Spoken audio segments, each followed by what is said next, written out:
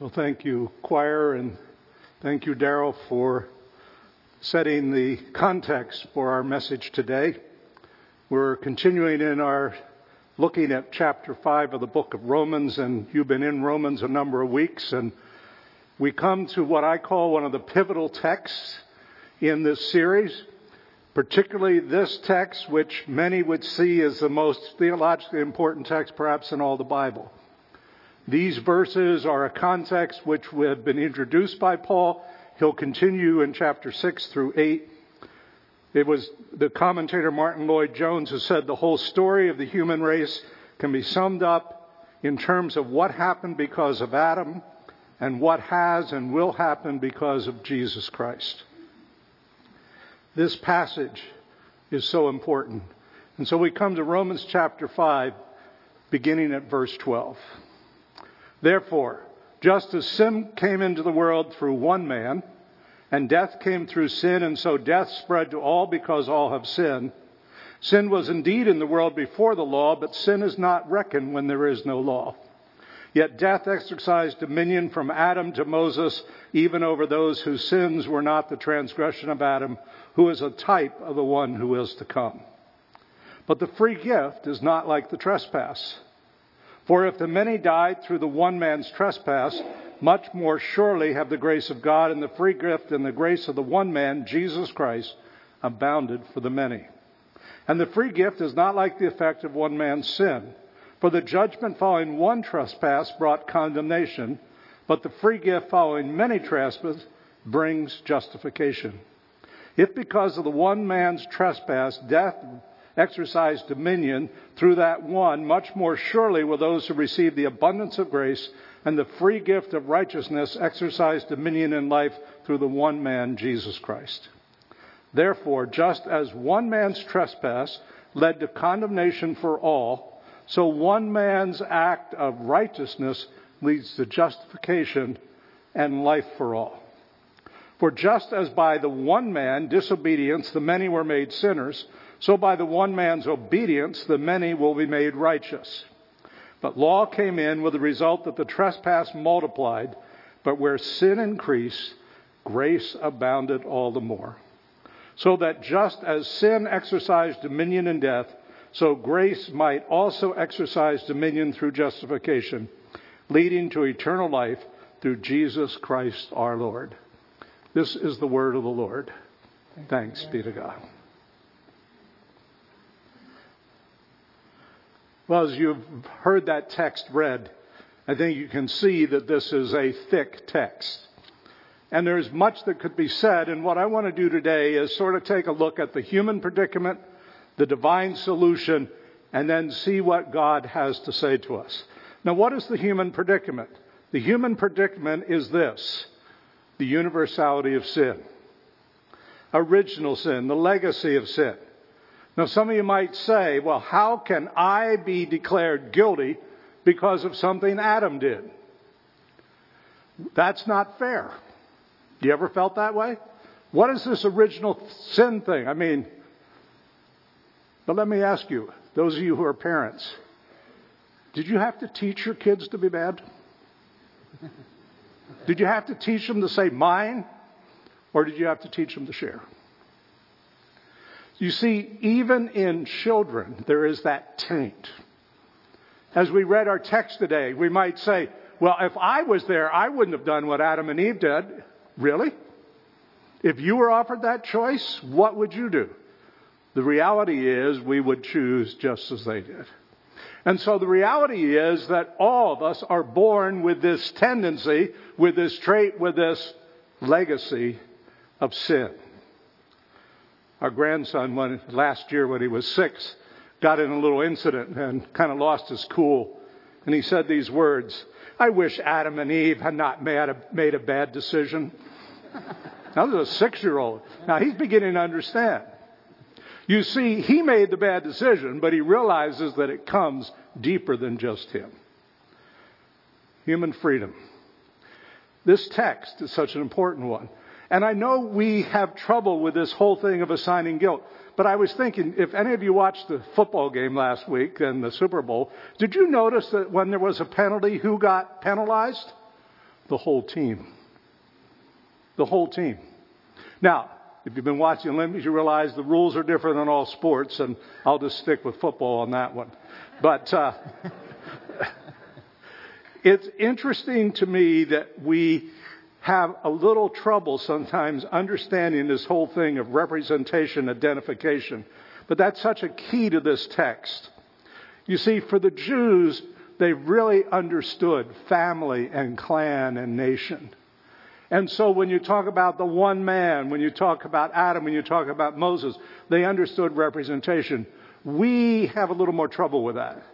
Now, if you're watching the Olympics, you can say, I'm an American, and so we can root for the U.S. And those of you who are sports teams, if you've been to USC or UCLA, you all understand what it is to root for your team. Or if you're a Dodger fan or a Lakers fan. And what do you say when they win? We won. We won. Not just they won, but we won. I'm a part of that. I'm identified. I'm a part of a team. And so too here, we understand there are two lines, two family lines. The line of Adam, which you have no choice, you're a part of. And the line of Christ, where you have a choice to join, to become children of God. And so it's important as we look at this text that Paul wants us to understand human freedom. All have sinned, you saw in chapter 3, and miss the mark and fall short of the glory of God. All miss the mark. When I was a pastor in Malibu, I used to like to say, I'm going to challenge you today, following worship. I want you to go down to the ocean and swim to Catalina. The reality is, some might make it 50 yards and drown. Some might make it 5 miles. Some might even make it 10 miles. But the reality is, if you don't make it all the way, you drown. Missing the mark.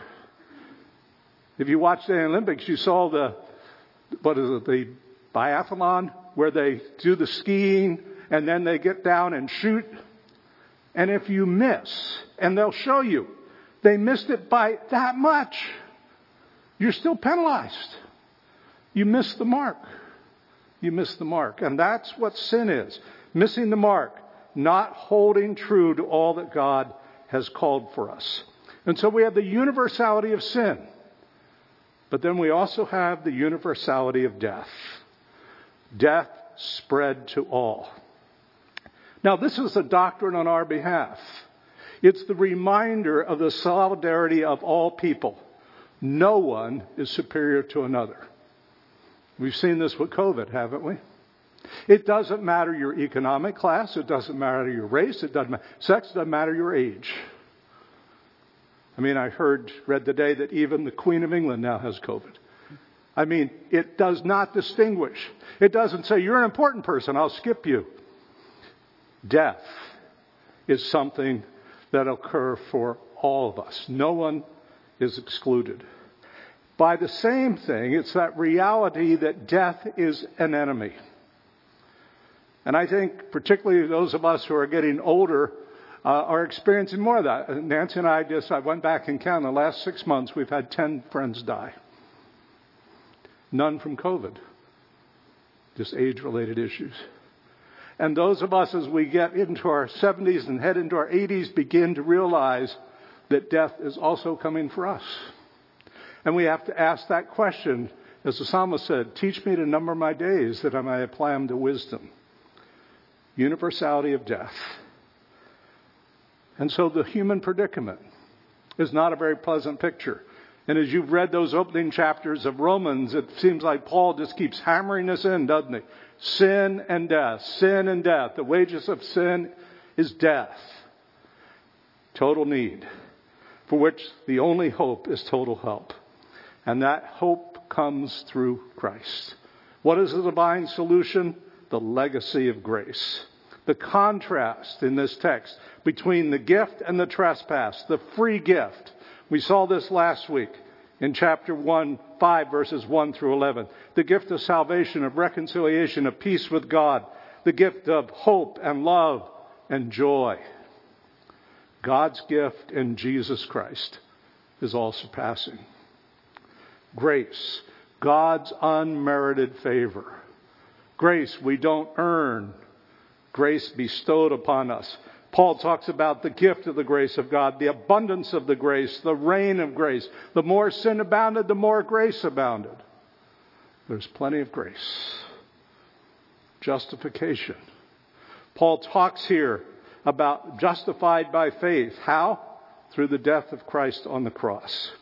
Our sins are atoned for, justified by the blood of Christ, saved by Christ's life. As Chris Tomlin wrote, when your love ran red and my sins washed white. The blood of Christ, which transforms us and changes us. Now note, as you read this text, that this grace comes for those who will receive the abundance of grace. For those who will receive. This is echoes of John chapter 1, verse 12. But to all who received him, who believed in Christ's name, God gave power to become children of God. Now you often hear people say, well, we're all children of God. I would correct you. We're all creations of God. We're all creations of God. But it's a choice to become a child of God. To enter in relationship with Jesus Christ. As Jesus said, he came to his own and his own did not receive him. But to all who received him, he gave the power to become children of God. Children of God. And what is the result of becoming a child of God? The reign of sin which leads to death is not for us. Rather, it's the reign of grace which leads to eternal life, not just in the future, but now. As Jesus would say in John 10:10, I have come to give you life and give it to you in abundance. Now, I put together a chart which I think may help us understand what we've been seeing here. Paul is not merely exposing a distinction. He's calling us to a decision, two family lines, and a deep contrast. Adam brings sin and death. Christ brings grace and the free gift of eternal life. Adam brings judgment and condemnation. Christ brings free gift of justification. The result of sin under Adam is death. The result of Christ's choice is life, eternal life. You see, the first Adam is condemnation for everyone, whereas second Adam is justification, which is available to everyone. All made sinners, many made righteous. Sin reigns in death. Grace reigns through righteousness to bring eternal life. One is the way of disobedience. One is the way of obedience. Now, in the first Adam, we're all connected. In Christ, our connection to Jesus Christ is our choice. Sin is a deep rupture between who we are and who God created us to be. But because of Jesus Christ, we can trade judgment for righteousness. Jesus offers us the opportunity to be born into God's spiritual family. The family line that begins with confession and forgiveness and leads to eternal life. You see, this morning, the question that Paul is placing before us is this: which family line have you chosen? If you've never chosen Jesus Christ and chosen life, why not today? And if you have chosen Christ, I encourage you, reflect this week on the implications of this passage for our lives. You might take a time of prayer and just thank the triune God for his gifts of grace, for his gift of eternal life. As the choir sang, love so amazing, so divine, demands my life, my soul, my all. Ed and the worship team have a musical response today that will guide our thoughts, and I encourage you to use this time to continue our reflection with the words of Chris Tomlin's song, At the Cross. There's a place where mercy reigns and never dies. There's a place where streams of grace flow deep and wide, where all the love I've ever found comes like a flood, comes flowing down. There's a place where sin and shame are powerless, where my heart has peace with God and forgiveness, where all the love I've ever found comes like a flood, comes flowing down. At the cross, I surrender my life. I'm in awe of you. where your love ran red and my sin washed white, I owe all to you, Jesus.